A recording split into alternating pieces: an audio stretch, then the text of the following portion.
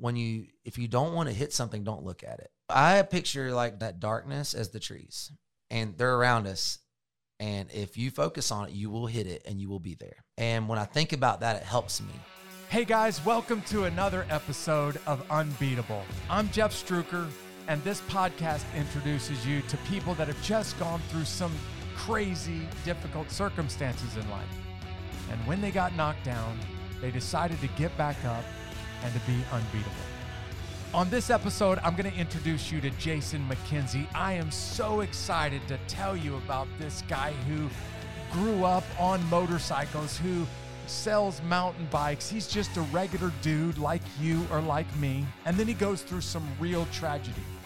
About a year ago, he made a courageous decision to put a video on social media that goes viral. What I want you to hear is a guy who learned by going through some tough stuff that there's no going around it. You're going to have to get on your bike and you're going to have to ride right through it. I'm super excited to introduce you to Jason McKenzie on this episode of Unbeatable. These stories of triumph over adversity will help you handle your toughest days in life. You're listening to Unbeatable with Jeff Struker. It means the world to me that you're with me today, man. Thanks for being with me, being able to be in the studio with me today. Absolutely, man. I'm super excited about it. The more I've learned about you, the more I get fired up to talk to you more. Come on, man. No, I'm serious. Come on, say some more. No.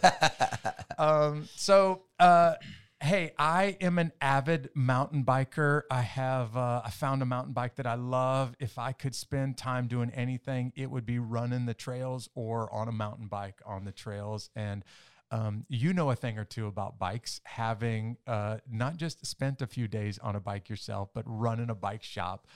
Tell us how you got into selling bikes. Tell us about Ride On Bikes, what I think is the best bicycle shop in America. Awesome, man. I appreciate that. Our slogan is probably the best bike shop in the world. So that's our humble side of things. Yes, probably keeps you from getting sued, right? That's right.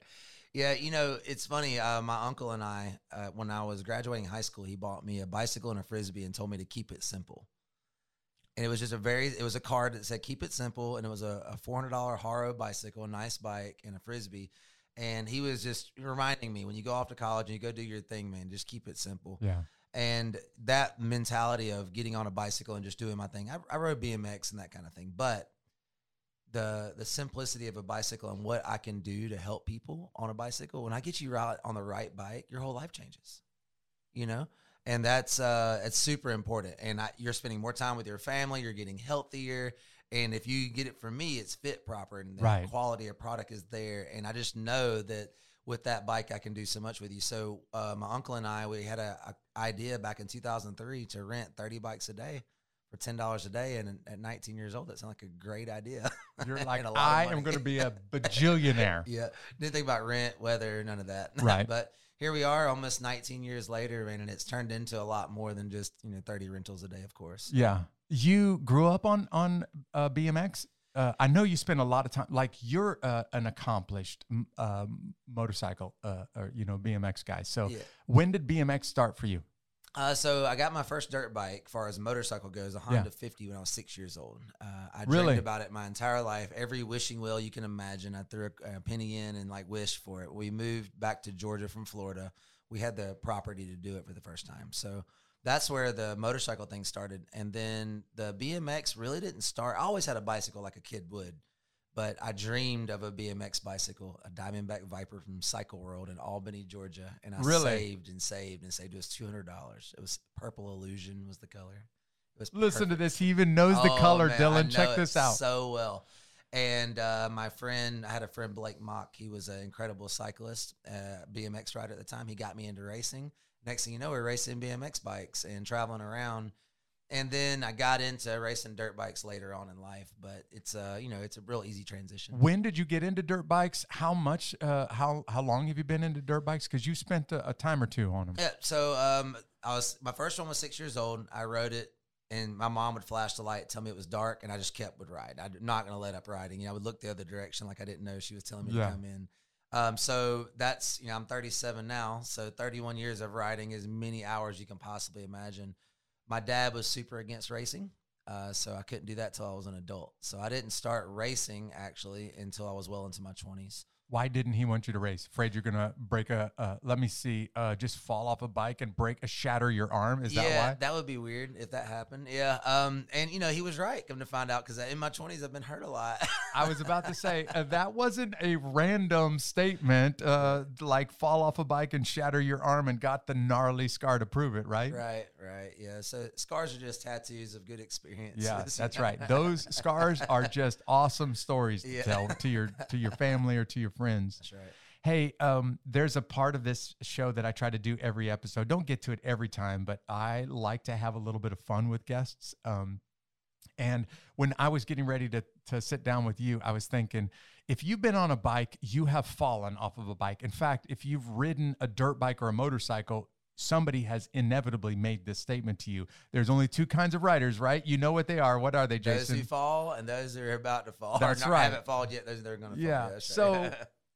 even on a bicycle, man, you literally teach people how to ride. In some cases, adults on how to ride a bicycle for the first time. That's right. And everybody's going to fall. That's right. So as I was thinking to myself, I have fallen on my dirt bike, on my mountain bike so many times, I can't even begin, but I have some pretty spectacular, like if you had a cell phone and recorded this moment, you'd make a lot of money on the internet.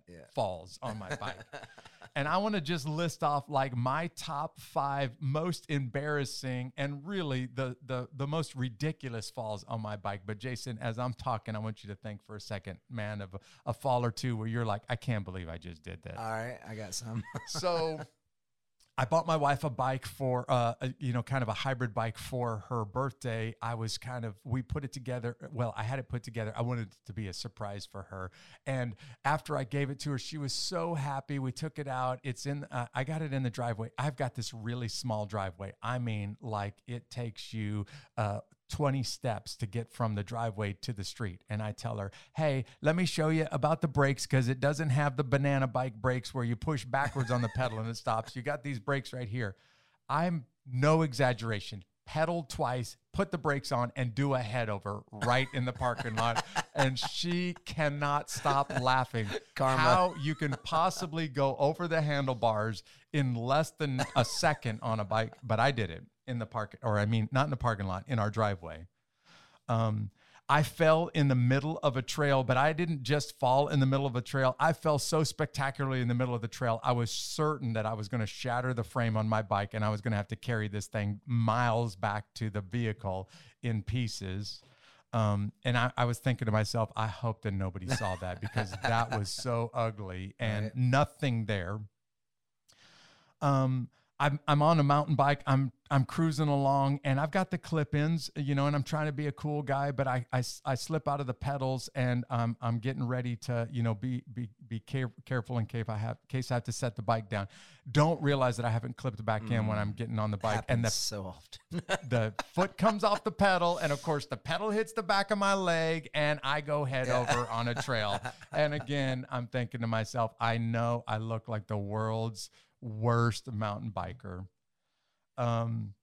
I was tired, and I was mountain biking out in South Georgia. And if you know anything about our part of the country, like Jason does, you know that in the rain, the red Georgia clay becomes just caked into your wheels, into the hubs, into the spokes, into the brakes. And I remember trying to take this trail through the woods of South Georgia on my mountain bike, and the clay got so thick that I literally could not make the wheels move anymore.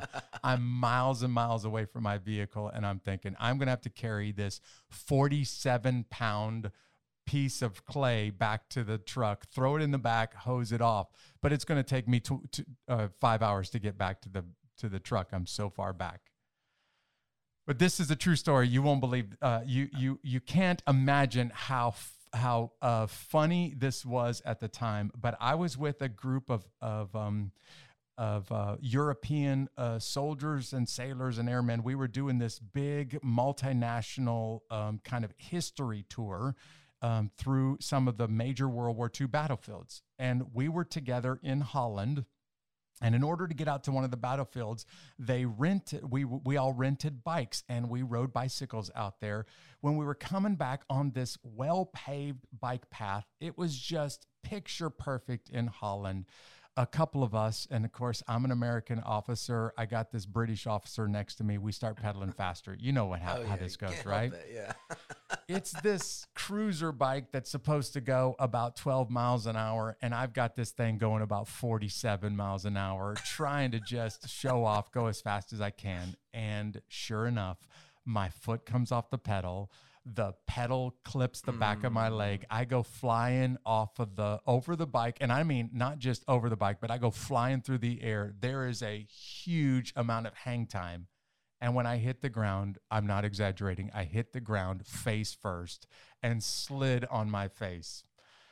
So now I spend like the next 2 weeks in Europe with road rash from my head to my chin, and almost only from my head to my chin. And if you've ever seen the first Terminator movie, I look like the Terminator when his face is falling off for the next 2 weeks. And everybody is just so sincerely sorry for me. And I'm telling them, no, man, it feels totally fine. I just look like I'm a Halloween store. I'm a Halloween character. Yeah. That for me is probably the most embarrassing fall of my life, because it happened in front of all of these other guys and gals, and there was just no stopping it. And frankly, I was trying to show off, Right. And didn't want to be beat. We can't help that.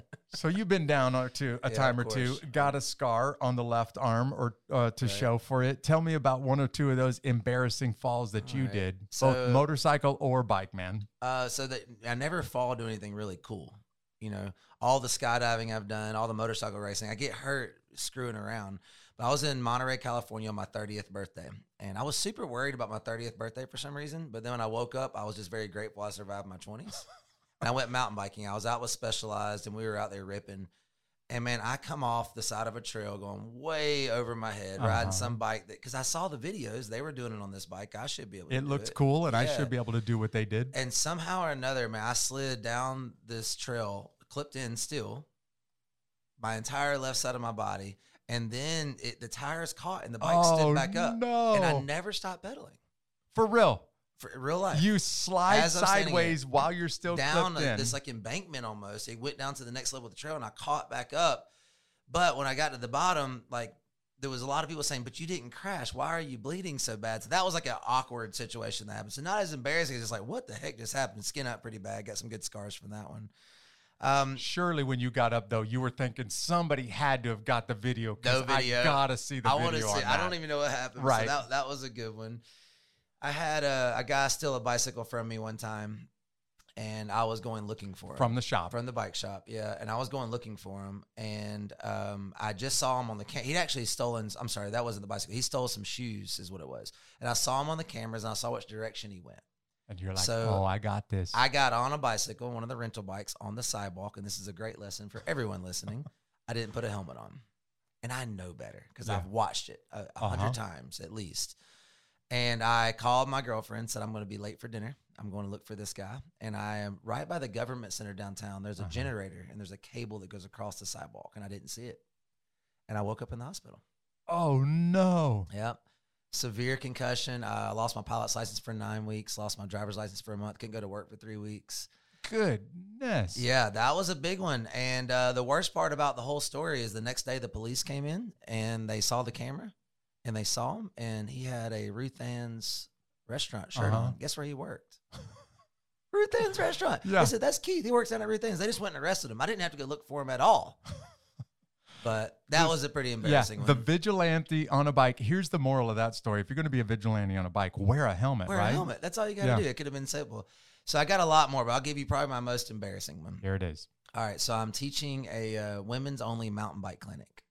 Oh, I got a picture of this in my mind. You, the only dude in front of a whole bunch of women mountain bikers. Right. And like, as we talked before, my adventure company is almost all women, but this was all women mountain bikers. And I pull up to the front of them, clipped in. And I was like, hey, ladies. And I just don't unclip.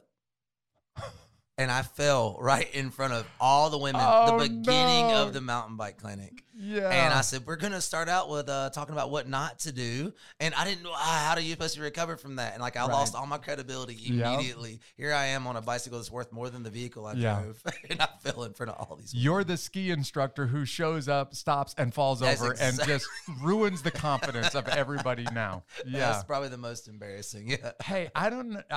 I've never really even told this story before, but I was driving back from work one day. There was a guy on the side of the road who was in really bad shape, and I was the first guy on the scene, and having had a lot of medical training in the military, I showed up, and he was on a bicycle wearing a helmet, but wasn't paying attention, riding on basically an interstate, and rode into a stopped semi-truck head first. And I showed up, I started doing some life-saving stuff on him. He was in really, really bad shape. I stayed with him until the ambulance got there.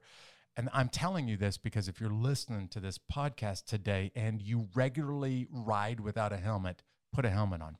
Not even a question, man. This guy had a helmet on, but the helmet was cracked and in pieces, and I stood there and did first aid on him literally until the EMS showed up. They took him to a local hospital. I talked to the emergency crew of the hospital. He didn't make it.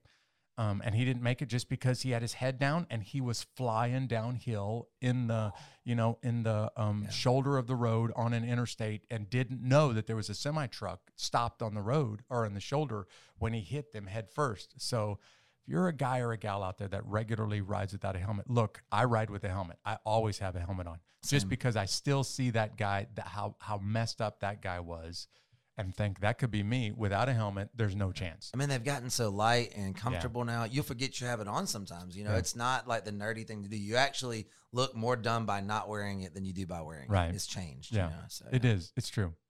Talk about probably the best bike shop in the world. Yeah. Yeah. So, man, I'm so very grateful. Ride on Bikes has turned into something. It's more of a vehicle for me than it is a business. You know, we're all in the people business, right? I just happen to deal with bicycles. And like I was saying earlier, I can affect your life so much with a bicycle. I got my degree in marketing so I could affect more people because I felt like I kind of like hit a ceiling, and I was like, man, I want to touch more people. So that's what my degree is in. So I was able to reach more. And the stories that Ride on Bikes is built around a concept of the non-elitist. So you don't have to shave your legs. You don't have to buy a $10,000 bike. You don't have to be fit. You don't have to be a male or a white male for that matter, because that was a big thing for a long time, right? It was a white male dominant sport. I don't care who you are. I don't care if you're homeless. It does not make a difference to me. You come in, you are treated exactly the same. You are a cyclist. And I want to instill that in my team, and I want to instill that in our community. And that's what Ride on Bikes really stands for. You know, we're a 10,000 square foot shop. We have a smoothie and a juice bar in the shop, which is just phenomenal. Tim's running that, man. He's so awesome. You know, it's his shop now. And I don't know, he just puts out a great quality product. We have an entire 2,500 square foot used bike shop in the basement that is really doing well. So you have an ability to trade your bike in, or you have an ability to get a bike at a lower price than you would a brand new one. And then we are a Specialized dealer, and so Specialized is one of the best brands in the industry. I think it is the best. And we do electric bikes, we do the road bikes, cruisers, mountain bikes, anything you can think of. Bicycle, we fix them, we rent them, we sell them, we ride them. It's just everything you can think of in a bicycle shop could be. But I feel like it's more than a bike shop. The family that we have created that runs it, man, I don't know how to explain it to you, but I can't wait to get to work every day. You know, David in the back, him and his wife, Kim, they work there. Salt of the earth. Their little girls are 5 and 7 years old. They're a part of our team. Ian's an engineer, could work anywhere in the world. He works there. And you got Carlos, that's in his 60s, bigwig that was over at Univision. He doesn't have to work. Right. And he comes in. He's the most interesting man in the world. Like, having that guy on my team. He is the Dos Equis guy. He is the Dos Equis guy. Like, he's raced boats for Coca-Cola. Like, what? How is that possible? He's raced mountain bikes all over the world. Having him, my brother is my manager on the team, and it doesn't get any better than him. Right. You know, he's the nice brother or the cool brother. I've heard that a million times. You're the not so cool brother. That's right. Whatever. You know, somebody's got to call the rules around here. And then you got, Mark downstairs, doesn't have to work, chooses to come be there. You know, we have Rita up front. She just got into school in Arizona. I'm going to miss her a whole bunch. Yeah. She leaves in January. But my point is, Evan in the back that's been there since he was 15. You know, he's gone and left a couple times, Yeah. but there's something that happens with our team now is that there's zero undercurrent. You've been on a team with no Oh, undercurrent. yeah. Oh, You've yeah. been on a team with undercurrent. You know, we all have been on those situations. We are all moving the same direction. And when one of us slips, the other one's right there. Yeah. And I don't know how to explain it to you, man, but it's the gratefulness I have for the people that I'm around and the people we're getting to help. And then the customer base that shows up. It's like Cheers, you know, remember the show Cheers? People come there just to come to the bike shop. They don't need anything. They just sit in the little lounge area, you know, and they'll have their juice and chat with us. And I don't know, it's like the environment that's been created there where everyone's welcomed. It's, I don't know exactly how it happened, but I'm very proud of it. Yeah. Yeah. Hey, you are a pretty accomplished businessman. I won't go into the whole resume. You know your way around a motorcycle and a bicycle, obviously from this part of the episode, but you probably picked up by now that you fly, that Jason is a pilot and has a skydive or two under his belt. Tell us a little bit about being in the air and being under parachute. Yeah, so I had an opportunity. Colonel Cummings, he thought I treated him different than every other customer. But the truth is I treated him just like I do every other customer. But he felt differently. And he said, man, you always like, hook me up. Can I do something for you? I'm like, sure. He said, meet me out at the drop zone out at Fort Benning, you know, and bring a friend. So I brought Angie DeMattia. She just got married last weekend, but she just won Miss Colorado. Give you an idea. She's like 6 foot tall, beautiful. You know, so I brought her. It'd be fun to go skydive with, you know. So we went to the drop zone, and he took me up in a C-130. Really? And I got to do a tandem jump with the Silver Wings. Yeah. I didn't know how big of a deal it was. The exhibition free fall team from Fort Benning, Georgia. That's right. Go for it. I didn't know how big a deal it was until my military friends were like, you got to jump out of what? Right. Yep. Well, while I was there, when I landed on the ground, man, I just knew. You got the bug. I have to do this. You got the bug. I have to do this. And so I traded out a triathlon sponsorship, one of the Silver Wings, for a skydiving sponsorship. So I bought him a bicycle. He bought me a parachute. And we just did this game back and forth, the training. I ended up breaking my arm during that time, so I couldn't ride with him, but I got a Vespa, and I did motor pacing and taught him how to ride with a Vespa because I, got to hold up my end of the agreement. Right. And, man, it was a phenomenal experience. You know, I got jumped a lot. I got 109 jumps. And that's a lot. I jumped out of a hot air balloon, and I lost my fear of skydiving after that. And that was it. Yeah.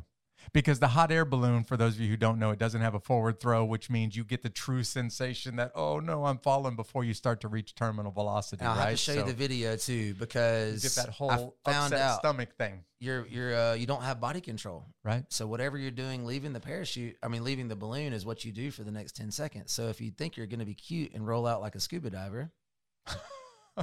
Maybe speaking from experience here. Oh my goodness. Yeah. So yeah, that was but I did a few more jumps after that, and I'll jump with a friend here and there, but I just kind of lost my fear, and I don't really want to, ever lose that. Yeah. So I just think that's how, if you start not respecting it, that's right when it'll bite you. So yeah, Jason, you have described free fall. I've got a couple of free falls under my belt too. Won't talk about how many, but jumped out of a hot air balloon or two along the way. I had a chance to jump master free fall operations for many years in the Army.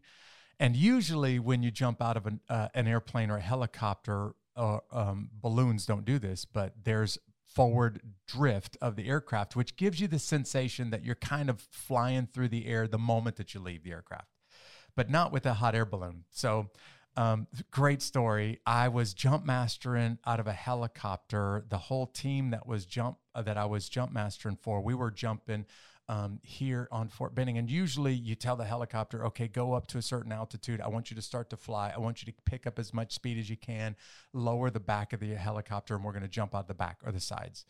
I was on the headset, which means nobody else jumping knew what was going on. And I called the pilot and I was like, okay, when you get us close, let me know, give me a thumbs up. And then I want you to go to a complete hover. Ooh. And he said, are you serious? And I was like, yes, but I'm not going to tell anybody that we're going to go to a hover. So no one has really ever experienced that true jumping off of a diving board kind of, oh, I'm falling through the air moment. And none of these guys know what to expect except for me. I put them all out and I watched, and you could see their eyes become huge as saucers. They didn't know what was going on and why am I getting this sensation, until they started to build up enough speed that they could start to fly, control their body and fly through the air. It was just one of the most precious moments. That's awesome. When I got to the ground, every one of those guys were ready to punch me in the face because none of them knew what to expect. It was just beautiful. At 13,000 feet, you get the feeling that I'm going to fall. I've just fallen off of something, and I'm going to hurt myself. Yeah. You really are one of the most respected business guys in my community. And hey, by the way, if you're listening to this and you want to buy a bike, probably the best bike shop in the world is Right On. So you just need to drive to Columbus, Georgia, if you live anywhere close by, or give them a call and we'll figure out a way to get a bike to you no matter where you live, right? That's right. Absolutely. Right On Bikes, Columbus, Georgia. But you're, as a man, not just as a businessman, but as a man, you're a really respected guy in our community. You're a respected business guy in our community because of the way that you treat people, and because you don't, you took biking and just made it accessible to everybody. You've been through some hard times in life. You wouldn't be on Unbeatable if you hadn't gone through some hard times. And this whole podcast exists to just describe for people some difficult circumstances that another person's gone through, and help people that are listening figure out how they can go through some hard times in life. So let's talk about this dream woman that you met. Let's talk about your marriage. Let's talk about how things were when you met and got married to Natalie before, spoiler alert, we'll describe what happens at the end of your marriage. But let's talk about the beginning of your marriage first. So I met Natalie in the bike shop. She had come in. She had like one of those moon boots on. It was an injury. And 5 foot tall, blonde, absolutely gorgeous. She has a smile. By now, you're probably picking up that gorgeous women spend a lot of time around Jason and vice versa. Yeah, she had that smile that, like, something happens when somebody smiles at you like that. You've seen those people before. You don't have to fall in love with them, but you're like, wow, man, what is that energy that's coming off of that girl? And she had hurt her ankle running, and she had to get into cycling, which, being in a military town, we hear that all the time. I can't run anymore. I got to get into bikes. But man, oh darn, I got to get into bikes, right? Yeah, not super excited about it. Exactly. But man, so Natalie walks in, and this is a customer I'm excited about helping. Yeah, because of that smile, right? It helps. And so that's how we met, just, at the bike shop, and come in and out a little bit, and a little bit of flirting here and there. And then I ended up talking her into going on a date. How old were you? How old was she when you guys first met? So that's an important part of the question. So I was 24. And she was 34. So went for the cougar. Yeah. You went for the older. He likes the older type. But neither one of us knew that. Yeah. I thought she was younger. She thought I was older. I've been able to grow this beard because since I was of the 15. gray in your beard. Yeah. So I got her to go on a bike ride with me. And we were about 8 miles out by Oxbow Meadows, over there the Infantry Museum is. And we're on the way back, and I was just barely behind her. And I said, so how old are you anyway? And she said, 34. And I was like, and she's like, how old are you? And I was like, 24.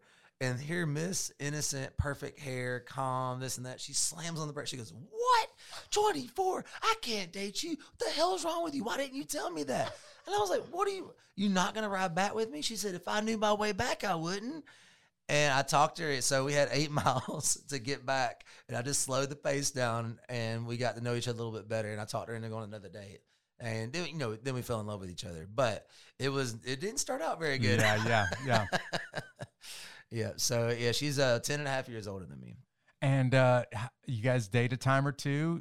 You guys fall for each other? Tell us a little bit about. So we went to Step Brothers as our first date outside of a bike ride. Right. Yeah, so you remember that time period. So went to the theaters to watch that. And slowly, man, Oxsun's is a Korean restaurant in town. It was both of our favorite restaurant, which not many people know about. Like, it's man, this off is the beaten path. Yeah, exactly, man. So it was kind of things are starting to line up a little bit, and man, all of a sudden she worked at Synovus, a block away from my bike shop, and things just started lining up. And man, I knew soon, like it wasn't a big question for me if I was supposed to be with her. Like I wasn't really looking for anybody, but then when I met her, it was like nobody else mattered. Yeah.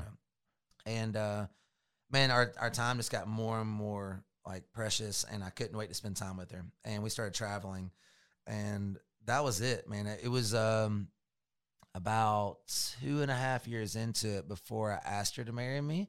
But it was before that I knew it. Yeah. You know? What made you know, okay, she's the one? I mean, yeah, she's got an amazing smile, but yeah, she's an old lady. Well, it's interesting when I start thinking about, it's the older I get, and this sounds terrible, but when I'm thinking about my relationship, I don't really believe in this like love in the first sight. I don't really believe in that. But there are some check boxes, and I'm a business guy, so I go through this process.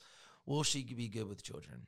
Not even a question. She loves kids. That was one of her jobs as a nanny. Is it somebody? I mean, she loves to cook. She's good to me. She looks at me differently. I don't have to worry about her going out and partying. She treats me well. She's honest. It goes on and on. Like, so I start going through these things. And I'm like, holy crap, man! She's hitting all the check boxes. All the boxes. She's hitting all the boxes. This is the one. It kind of caught me off guard, and I wasn't expecting to find somebody at 24. That wasn't my intentions. But when it happened, it wasn't really a question anymore. I was working at Ride on Bikes. I was just the manager at the time. And it was December 18th of 2009. We hit $1 million for the first time at the bike shop. Wow. So it was a really big celebration, right? Yeah. That was a goal for me. That was a financial goal. I also graduated from college that day. Same day. Holy smokes. Big day, right? Yep, 2009. Graduated college. It got even bigger. And I'm tying this back into Natalie, but the two owners of the bike shop at my graduation party called me up on the stage and offered me a third of the business because I was just managing this entire time. I told you I started with my uncle, but I was just his manager. And they offered me a third of the business to stay.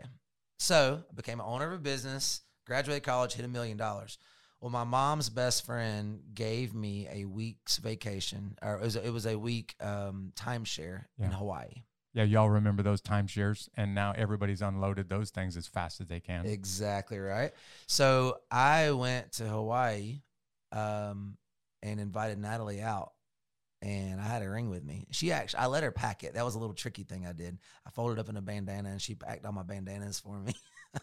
Nice. And she packed her own ring in there. So I asked her to marry me out there, and it was pretty special, man. Hey, for everybody who doesn't know, Dylan is in the studio. Dylan's the producer. Dylan, I hope you're taking notes. This is how you get a girl to say yes. Right? This is impressive.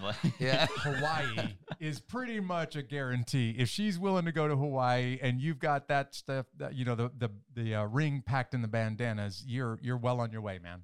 Yeah. But the trick is, like, I work at a bicycle shop, so you have to get somebody to give you a trip to Hawaii. It's not just going to Hawaii, but a free trip to Hawaii. Yeah, everyone knew it was going to happen. Yeah, that's right. Hey, so you guys decide to get married, and you guys have a great marriage. It's not perfect. By the way, I just want to make sure everybody who's hearing this is not thinking he has the perfect marriage, because please, the perfect marriage doesn't exist. If you think that was the perfect marriage, it isn't, because there isn't a perfect marriage. Not mine, not his, not yours. But you had a good marriage. So talk about early on. Yeah, man. So it was awesome. She rode dirt bikes.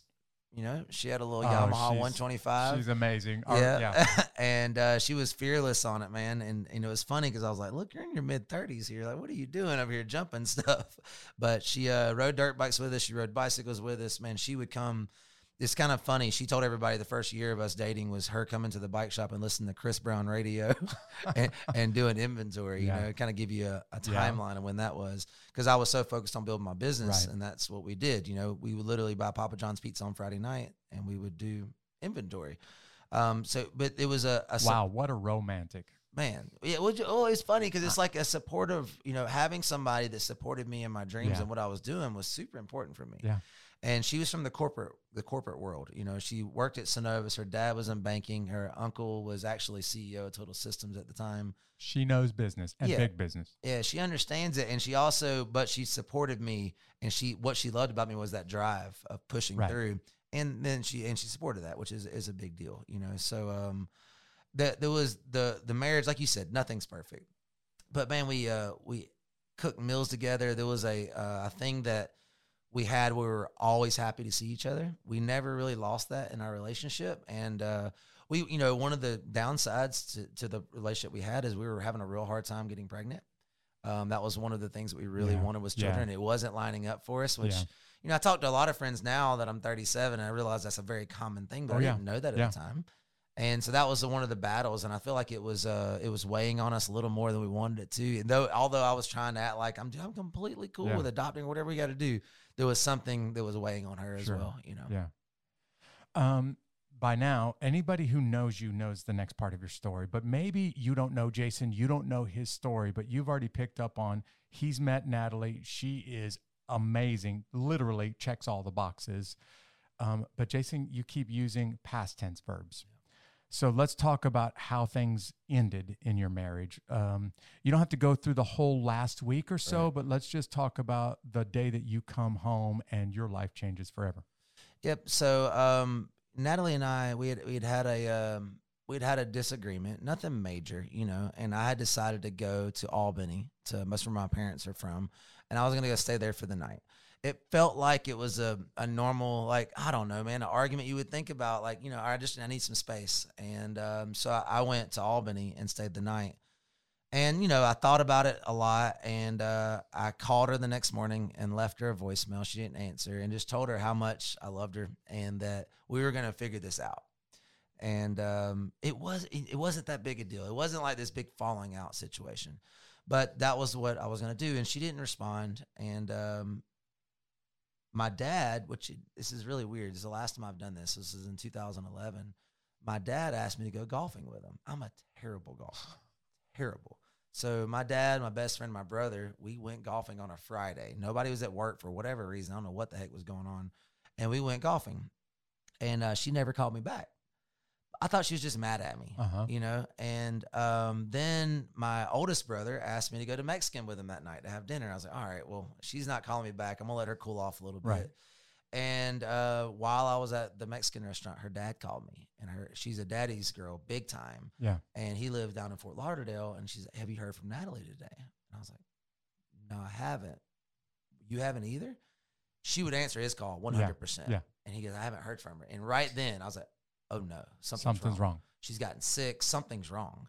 And I started calling her like back to back to back. I called her mother who lived in Columbus. I called her best friend. I was like, hey, get over to Natalie's house. Something's up. I don't know what's up. Go over to her house. And on my drive back to Columbus,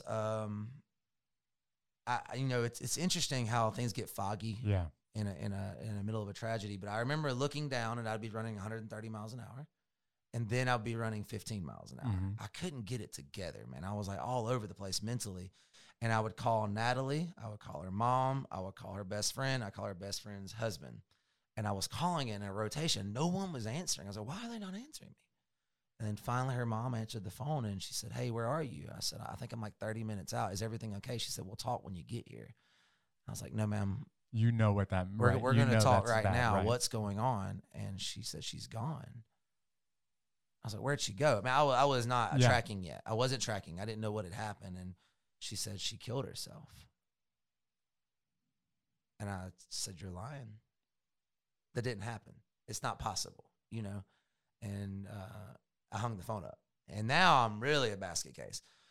Well, man, I slide in. I get off my exit, and I pull up. And when I turn onto my street, the police, everything, the fire trucks, the ambulances, it's everywhere. And my yard is caution taped off, and I parked a few houses away because in my mind I wanted to see it because I didn't think it was real. And I ran through the yard, and they saw me, but I was already made my line. I'm in at this point.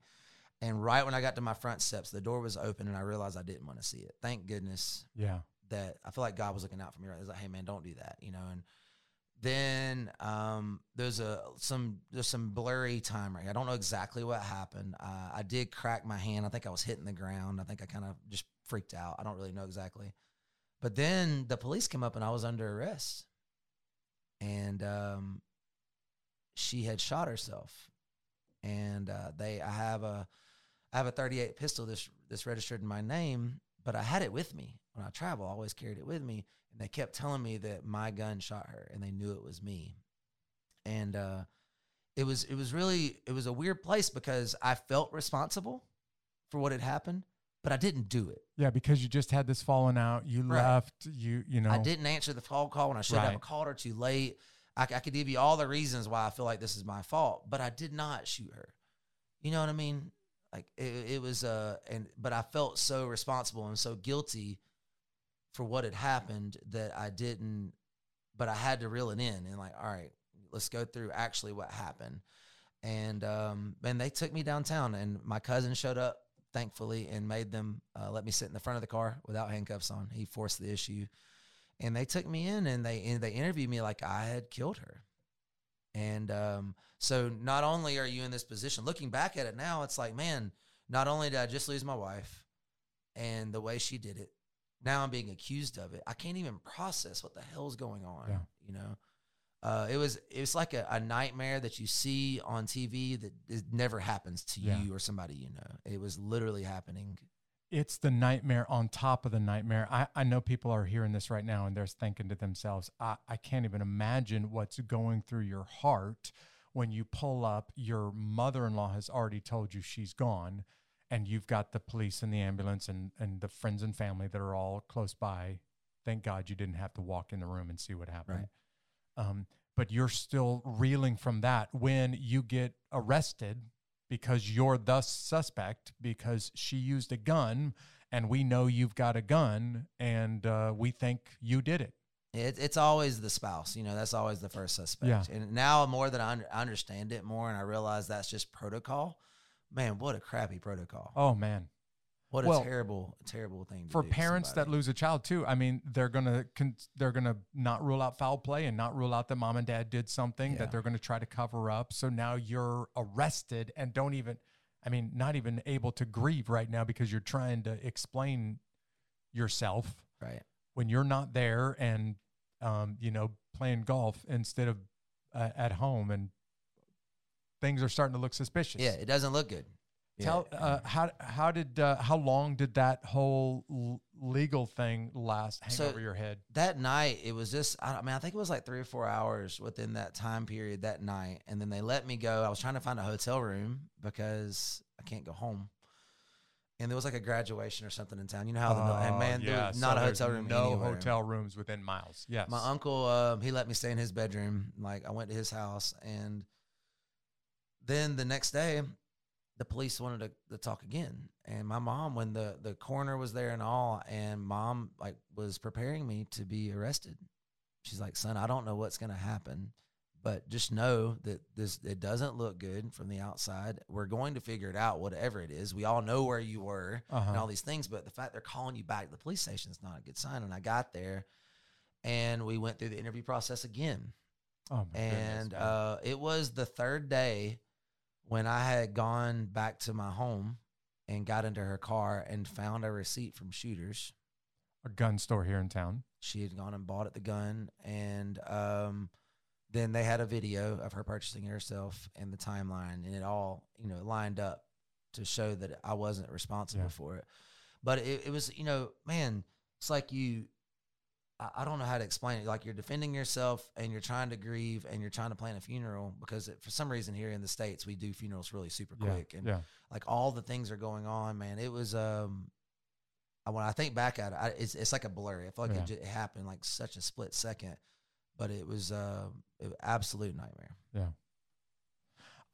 One of the reasons you and I had coffee earlier this week, sat down and talked a little bit about your story. One of the reasons I really wanted you on this episode, Jason, is because of a video that you put on Instagram that, without exaggerating, really went viral. And the video was after Natalie's death and quite some time after Natalie's death, but you were really courageous about this video. I watched the video and I was just blown away by how honest and how vulnerable and how real you were with that video.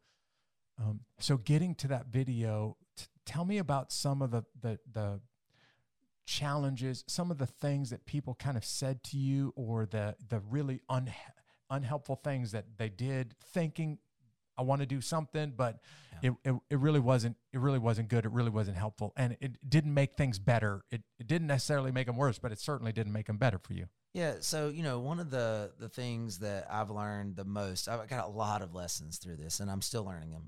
We're 10 and a half years after now, and it was the day after she had died, and I was supposed to do a Earth Day event. You know, I do all kinds of like expos and stuff, whatever. And I forgot to go, obviously. It's the last thing on my mind. And the lady calls me to see where I'm at. And I answered the phone and I apologized. And I said, listen, I'm sorry. My wife just died yesterday and I'm not coming. And she goes, oh my God, I'm so sorry. I know exactly how you feel. My grandfather passed of cancer last year. Okay, can we pause for just a second? Explain that one more time, because I want to make sure that people are hearing clearly what you're saying. They just compared your wife's death to, say it again, her grandfather that died of cancer the year before. And what's going through your mind when she said this to you on the phone? I know that she's trying to be helpful, but how insensitive and how ridiculous can you like, that's not the same. And that moment, I vowed to myself, I will never say I know exactly how you feel. I don't care how similar the situation is. I don't know your background. I don't know how you feel. I don't know the situation you're in. I can try to relate to you the best I can, but I will never say I know exactly how you feel. And I didn't say anything to her. I'm not mad at her. She was doing the best she could. Yeah, she was just trying to be sensitive, just trying to show compassion. Yeah, she was not being a nasty person. She wasn't. But golly, man. Your grandfather dying of cancer is not the same thing as losing a wife or losing a husband. It's not. It's not the same. Even if it was my grandfather, it's still not the same. Right. Like, just don't say that. Very good piece of advice. Yeah. Just don't say, I know exactly how you feel, because no, you don't. Explain to them, Jason, why they don't know how you feel and you don't know how they feel. You can't know, man. It's not possible. You know, it's like even when I've had a lot of people over the last 10 years come to me about their spouses or children committing suicide, and they think that I know how they feel even, but I can't know that. I don't know the circumstances around you. I don't know how. I saw it sounds like I'm getting off tangent, but I'm not. I meme the other day, and it was like a Great Dane dog and then a Chihuahua, and the Chihuahua was up to its neck in mud and the Great Dane had mud on its ankles only, and the question said, how deep is the mud? It's neck deep to the Chihuahua, and anybody else who's listening can figure this out, and it's ankle deep to the Great Dane. Right. It's the same mud, but how are they experiencing it is completely different. I can't tell you how you're going to experience it. I don't know. I can do my best to relate to you. I can tell you the tools I use to get out of my situation, which is what we're here to do today. But I don't know your exact experience. Yeah. When I talk to people that have been to combat, when I talk to people who are trying to help somebody who's been to combat, they want to know, what does it feel like? And I tell them essentially exactly what you just said. Like, I can't know, even though I've been to combat and maybe even been to very similar combat. I wasn't with him or her. I wasn't right next to them. And even if I was right next to them, I may have experienced it very different than they did. So it's different. Trauma and loss and pain and that kind of grief is different for everybody. So I really want you to hear what Jason is describing right now. One, if you're trying to be helpful, one thing that's not helpful to say is, I know how you feel, because you don't. Yeah. So just say, I don't know how you feel, but I'm sorry. Or I don't know how you feel, but I really care for you, or something else. Yeah, and I kind of dance around that I'm sorry, because if something happens to you, I want to feel for you. And a lot of times I say, I think about it a lot, man. I overthink things a lot probably, but I'm like, I don't have the right words. But I am praying for you, and I do care for you, and I will do whatever I can to help you get on the other side of this. That's what I can offer. Yeah. It's all I can offer. I don't have anything else to offer you. I can pray as much as I can, and I can pray for strength and understanding. And I think that works. That's my personal belief. That's what I believe in. And from there, there's really nothing else I can do. Yeah. For the people that are struggling with, well, what do I say? Just be honest and say, I don't know what to say, but I do know that my heart goes out to you. I mean, that alone is enough. Or I'm praying for you, or I'm sorry.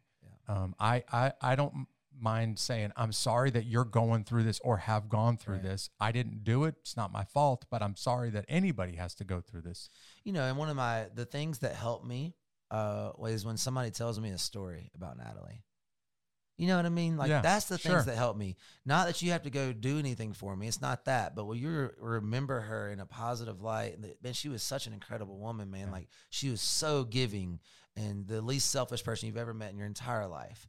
And it was, like having the story when I posted that video, the girl that she bought her wedding dress from sent me a message. I didn't know the story, never heard the story, but it was about her choosing her wedding dress, and then she bought another one and it got in. But she said that at all the brides she had ever worked with, that making sure that I liked it, her husband, that it was about me. It wasn't about her. She'd never dealt with that before, the salesperson. Wow. And like hearing that story, man, that you could not do anything more for me, And so I think if you're trying to do something for somebody that's had a loss, if you can keep things in a positive light, I think it's the best thing you can do. Okay, so Jason, your family cares about you. Your friends care deeply about you. You just lost your wife, and not only that, but you are a prime suspect for days, and they want you to be okay, but you're not okay. And you and I were talking this week about, how do you help your family know I'm not okay, and it's okay that I'm not okay right now? Right. And I really want people to hear this, because I want them to hear. What I'm asking is, would you give people permission to not be okay after going through something like this? Yeah, one thing that happens, my support group's amazing, man. Man, my mom, my uncle, my dad passed last year, but still, man, the support that I have, my brother is incredible. My entire team, awesome, right? You still feel like you're by yourself. Yeah. And I wasn't. I had the support, all the support you can imagine. But in that moment of darkness, you feel like you're by yourself. And I feel like a lot of people listening can understand that, because life is hard, man. None of us are an exception. And when we get to that spot, no matter what your support is, you feel alone. You feel like you're the only person in the world that's ever dealt with this. And exactly, you are. I mean, if you look at exactly all the details, and what it took a long time for me to understand this, but I think that you never get over something like this. And you understand this more from a combat standpoint, but the way I try to explain it is, if I lose my right arm, I never get over that. I learn to live with it.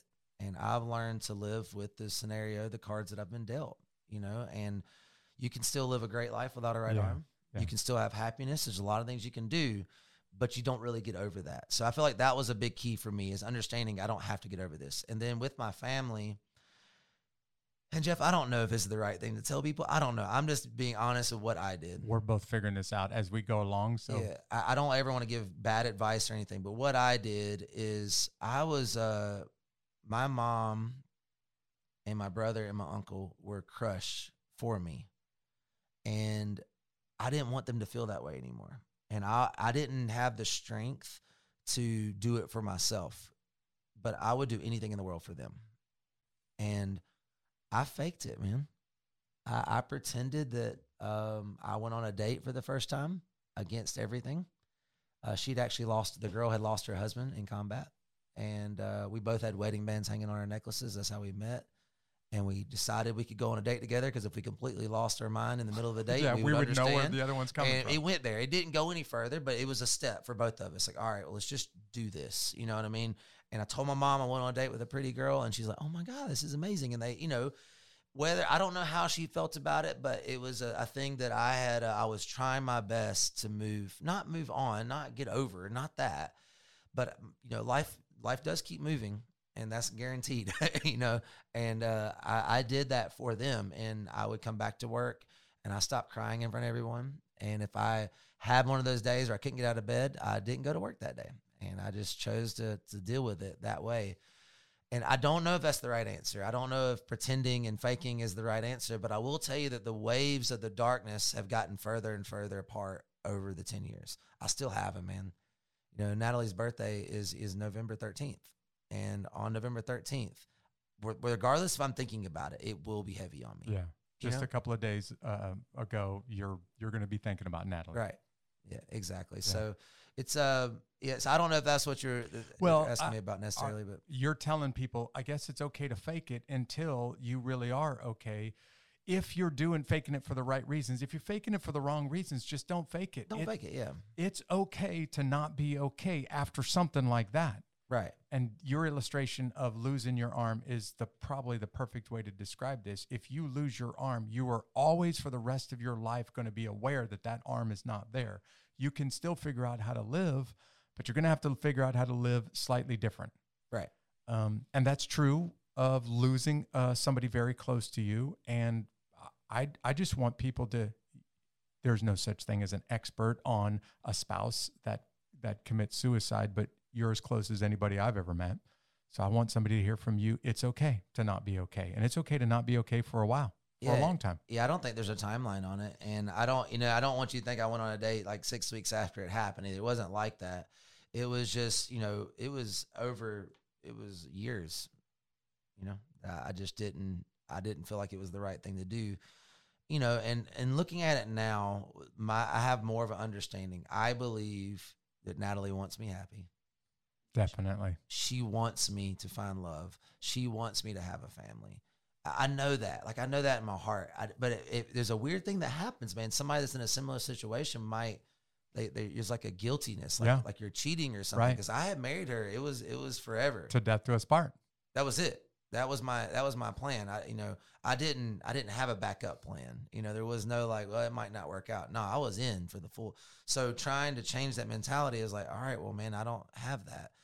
And one thing we had not talked about, I had a guy help me one time.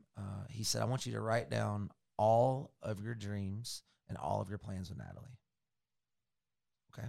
So I did. I wrote them all down. And I was having a real hard time. It was on the anniversary of her death. And there was a fire. And he said, ball that piece of paper up and throw it in that fire. What? He said, dude, that's over. You can't do that anymore. Yeah. That doesn't exist. There's no going back there. It's not possible. You have to burn that. And we have to write a new set of goals for you and your life moving forward. Man, it sounds simple. But I bet that was hard. Oh, man, it was such a difficult thing to do physically, but there was something that was, it needed to be done, because I was still holding on to these dreams and these plans that I had with her that are not possible anymore. Yeah. And all that energy that I'm putting towards something that's not possible, we got to focus on what we can do. Yeah. And I'm very grateful for him, because him telling me that and him kind of forcing the issue. He was a little bit of a jerk about it, but I needed that because I'm hard-headed, Yeah. That was a big deal for me. And now moving forward, those plans keep changing, right? I'm building on those plans that I wrote down that day for my life moving forward. Well, thank you for just being real and honest and saying it's okay to not be okay. But there's some healthy ways to grieve. There's some unhealthy ways to grieve. And I don't want to go back to how this went for you.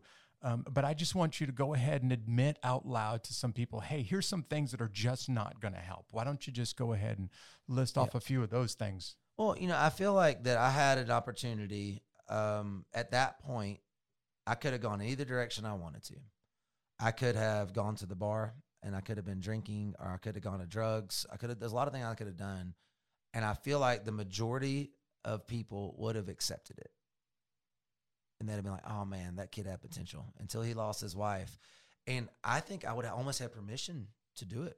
Now, I don't think my mom and my brother would have allowed it, but there would have been an understanding. Does that make sense? Like, oh, yeah. There's an understanding like, oh, man, when everything was going strong, he had potential, because I'm winning these awards, Young Entrepreneur of the Year and the 40 under 40. I'm winning these awards. I got potential. Things are moving. And then when that happened, man, he just, he lost his mind, and that was it. And you have that ability. And it's weird because you're at a fork. When you're in that moment, you're at a fork and you can make a decision. And I'm not saying I haven't made bad decisions along the way. Sure. I got obsessed with exercise. And I got into CrossFit at the time. It was very good for me at the time. Physically, the best shape I'd ever been in my life. I lost 44 pounds in the first 6 months after Natalie died. Physically, I was healthy. Mentally, I was off. I was just forcing the issue the best way I could, just to keep moving forward and not go to the bar every night. So that was the healthy direction I was able to take. And I started racing motorcycles again. Mm-hmm. And it's interesting. In the video we talked about earlier, it alludes that when I'm on my motorcycle, I'm not thinking about anything else. Not my business, not my family, not Natalie. At that moment, I'm thinking about the second right in front of me on that trail, and nothing else matters. I get 2 to 3 hours, depending on the race, of a complete break from all my thoughts. because man, it loops in my brain, and I'm sure you've experienced this. Most of us probably have, but I experience this loop of me replaying it. I mean, it'll drive you insane. Oh yeah. Zero sleep. There's nothing. I had bruises in my ears from wearing headphones just to watch comedy because I didn't know what else to do. I was trying my best to kind of break the cycle. Make it go away, right? And the motorcycle allowed that. It just said, hey, man, if you don't pay attention to what you're doing, you could get killed. So that was, again, I don't know if it's healthy necessarily, but it was the right spot for me. It was the right way to go for me. Yeah. The reason why you're on this Unbeatable podcast is because most people are going to go slightly crazy. And I mean, do something really stupid, maybe even destructive. Let's just be honest. When you survive suicide close to you, the risk for you now becomes much higher. We'll talk about that in just a second. But you just said something really powerful that I hope people don't miss. The difference between unbeatable in circumstances like you've gone through and those that let it beat them is you knew in the back of your mind, I could do something really self-destructive and people would expect it. Because look what the guy's gone through. And we didn't want him to do that, and we wish you wouldn't have done that, but we totally understand why he's going through it. And let's just be honest, that get out of jail free card it can be very tempting to go do something really stupid just because I need to make the memories go away. That's right. And you're hearing from a guy who says, I felt that and fought against it so that I didn't give in to that. Well, Jeff, I think that I told you earlier, I don't have the strength to do it for myself. But what dawned on me is Natalie's pain that made her go through what she did, the pain that I went through, the pain that her family went through, that my family went through, all of our friends went through. Man, if I just go to the bar and drink it away, all that was wasted. Dude, that is not an option for me. I have to do something good with this. I have to, the platform you're giving me today to be able to talk about this is super important, man, because maybe this will change somebody. Maybe somebody will hear this and be inspired. And that means that the pain wasn't in vain. It wasn't wasted, And so it's like that, but that's the reason I had to find something that was bigger than myself because I'm not, I don't know. Yeah. I don't really like me that much, to be honest. Like I feel like that I have to find something else to fight for. And it was all of them that made it worth it to me. Jason, you're a motivational speaker. You know the stats. If someone close to you has killed themselves, now the temptation gets higher for you. Talk about that for just a sec. Yeah, I've thought about this a lot. I'd never been around suicide before. This was my first experience around it, and I've researched it more because I don't understand it. And I used to think it was the most selfish thing you could do until the least selfish person I know did it. Well, now it's different now. So it's not what I had judged in my past. Yeah. It's not. And a lot of people say that still, and that's your opinion. You can have your own opinion, but I'm telling you, you're wrong. You can have your opinion, but your opinion's wrong. Yeah, and it's when I looked it up last, it was about 15%, right at 15% more likely for someone in a circle to commit suicide after somebody in their circle did it. And I think I understand it. I can honestly sit here and tell you I have never contemplated killing myself. I have not. But because of Natalie, I have gone through the process in my mind of what she went through, and I've thought it through, that how did she do it and go through it. So all of a sudden that it becomes an option in your mind when I never ever thought about it before. Now it's an option. And I can imagine in a dark moment or a chemical imbalance or something crazy happens that all of a sudden there's something in your mind, there's a possibility that I can see how that could lead into something. Yeah. So if you're close to somebody who's killed themselves, you now have started to think about this as an out where maybe you've never thought about it before. And you're saying to yourself, I would never take that out because of what that person close to me, the pain that caused me. But the truth is, it's in the back of your mind now because it's close to you. And I think it's good for the two of us right now to just say it out loud. Like, hey, can we just admit if somebody close to you who has taken their own life, it's now in the back of your mind. Let's acknowledge that it's there and not act like it's not there. I think it's one of the biggest problems. It's the reason I made the video you're talking about. I was at a birthday dinner for my uncle, and I was at the end of the table with a lady. I got to talking to her like I do. Like I got to talking to you the first time I met you. and she worked for a suicide hotline. And I said, well, this sounds insensitive, but how's business? Like, she's like, what do you mean? I was like, was it up or down? And this was November of 2020. She's like, are you serious right now? I was like, yeah. She's like, calls are up 800%. Jeff, 8 times as many calls. 800%. And it was mind-blowing for me. And I realized right then, I was like, Natalie died 10 years ago, and I don't talk about it. Man, right now, I'm a little uncomfortable, honestly, having this conversation with you because I've never been this open about what happened that night. I've never talked about it. I've lost my wife, and we just stopped. Yeah. Because it's like, it's not polite dinner conversation. It's not, man. And it makes people feel very uncomfortable. And they won't think I want them to feel sorry for me. That's not what it's about. But what I've learned is if we don't talk about it, it's the reason that I didn't know Natalie was struggling. I didn't know she was struggling because it's not common. We don't talk about it. I honestly didn't know, man. There was no letter. I don't really know exactly what happened. I don't know why. And it haunts me, man. It absolutely haunts me. And I think about it all the time. I don't really know what went wrong that night, but I feel like that if we can have these conversations and we can talk about the uncomfortable stuff like you and I are doing today, that maybe it can be a little more open and people can ask for help when they get in that mindset. Because, man, where I know she would never do anything to hurt me or my family or her family, she would have never done that. Yeah. She had no idea the effect it was going to have. But if we can have these conversations and we can talk about it the way it makes me feel, I think maybe it could help, man. I hope. Maybe another Natalie out there that's thinking about going out and buying a gun doesn't. Right. There's so much more life to live, We have alluded to several times in the notes to this broadcast today, we're going to put your Instagram video. You're on the show, Jason, because you're an amazing guy. But what really blew me away is you made a video that you didn't have to make. And I watched this video. And frankly, I don't watch videos. I'm just going to tell you, I'm so busy that if you send me a link to a video and it's longer than about 35 seconds, I ain't going to watch it no matter what it is because I don't have time. Jason sent me a link. I saw how long it was. I started to watch it. I had every intention of clicking off of it and going on to the next important thing. And I found myself watching the entire video, and I didn't even realize till it was over with. I just watched that whole video. And here's what I watched. I watched a guy who was very humble and very honest and very real with people. And he was trying to do something good and maybe make sure that this never happens again. And there was a point in that video where I got to about 2/3 of the way through it, and I was no longer thinking about Natalie. I was thinking about Jason. I was like, look at this guy.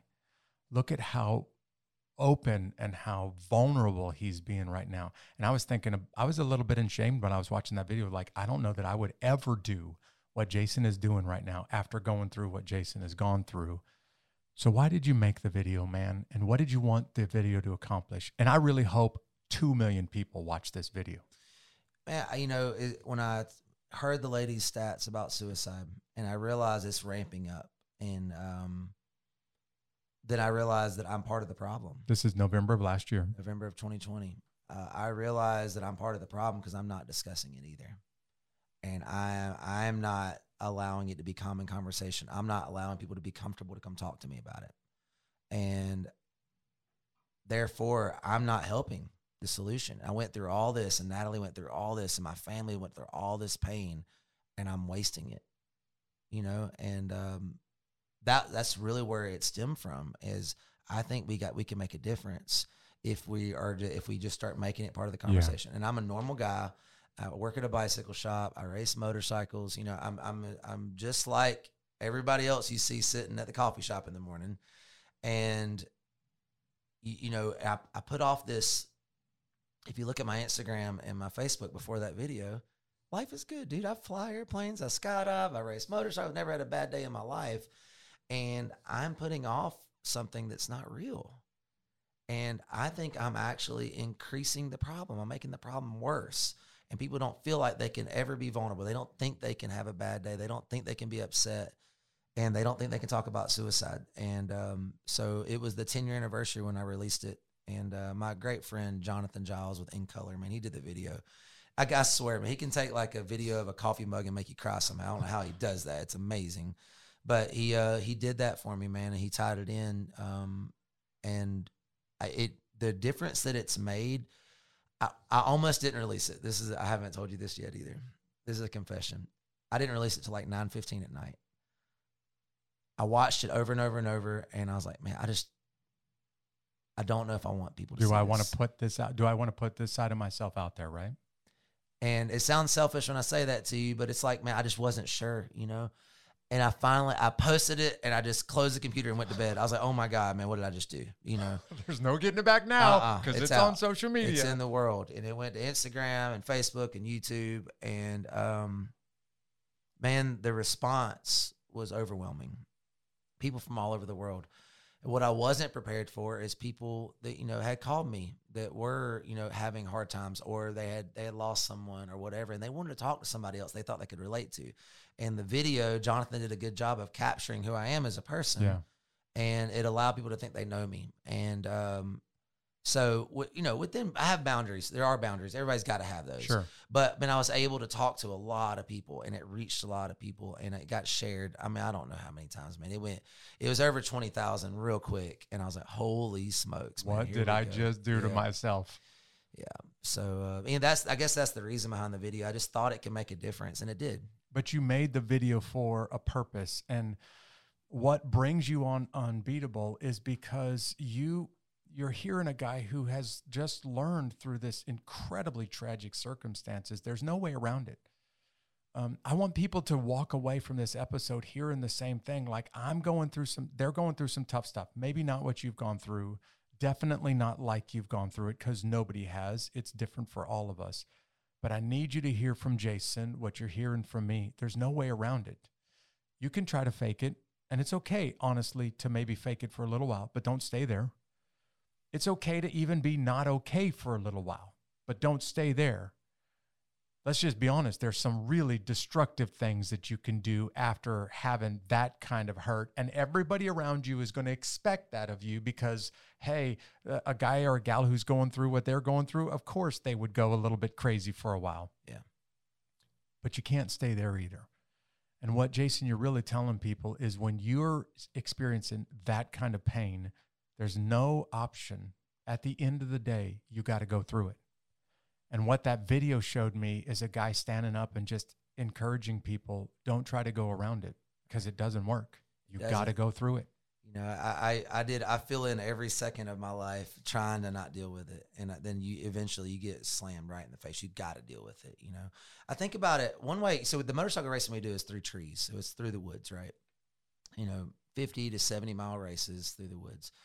And I think an analogy that it helps me, and if I don't know if it'll help other people or not, but I think about when I'm riding my dirt bike, the skydiving's like this too. Yeah. If you don't want to hit something, don't look at it. Because if you look at that tree, you're going to smack it. You get fixated on it. So I picture like depression and that darkness as the trees. And they're around us. And if you focus on it, you will hit it and you will be there. It will stop you in your tracks. But the path in front of us, that's the future. That's what we're focusing on. That's what we need to keep working towards and keep going there and keep getting that way. Nothing behind us matters anymore. That's behind us. And don't focus on the darkness in the trees. They're there. Acknowledge them. I'm not saying you can't act like they don't exist or it'll get you as well. So that's the faking it, I think, right? If you act like no trees exist. Yeah. Well, okay, well. Well, you're going to smack into one when you realize exactly. it exists. They're there. I acknowledge the trees there. I'm just not going to focus it. I'm not going to be in this place. I'm not going to sit in that moment. And when I think about that, it helps me. Because when I get into a dark place where I don't want to get out of bed in the morning, I'm like, dude, you're about to smack a tree. Come on, man, let's go. Yeah. Let's keep moving again, you know. Jason, you may not be aware of this. I'm a guy who loves quotes. I'm a guy who studies leadership. One of my favorite leaders in American history was also had some famous quotes. President Theodore Roosevelt. Did you know that he struggled with depression? I did. I love Theodore Yeah, Roosevelt. I'm a Theodore Roosevelt groupie. If he was alive today, I'd probably be the president of the fan club. Roosevelt made a statement about how he handled depression, and I thought, this guy is brilliant. And what I've just heard from you is Roosevelt's statement almost exactly when you're struggling with the grief and letting that grief consume you. Here's Roosevelt's exact words. He called depression black care. Winston Churchill referred to it as a dog that pursued him, and he's got this dog that's on the trail. Well, Roosevelt recognized, I've got this black care, this depression that if I'm not careful, I'm going to fall into. And Roosevelt made this statement, black care rarely sits behind the rider whose pace is fast enough. Wow, So I've never heard Roosevelt's that. quote was basically, I'm going to ride the horse of life so fast that I can't get fixated on the trees, because the pace is so fast that there's no way that I could get fixated on the trees. And if you study Roosevelt's life, that man never slowed down. Do you know that after he left office and was no longer the president of the United States, he went and explored uncharted territory in the Amazon jungle? Amazing. There is a river named after him because he almost died as an old man exploring uncharted waters in Rio Roosevelt in Brazil.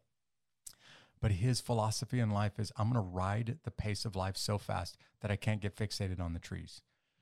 And what people are hearing from you today, they're just hearing from your firsthand account, is there's no going around it.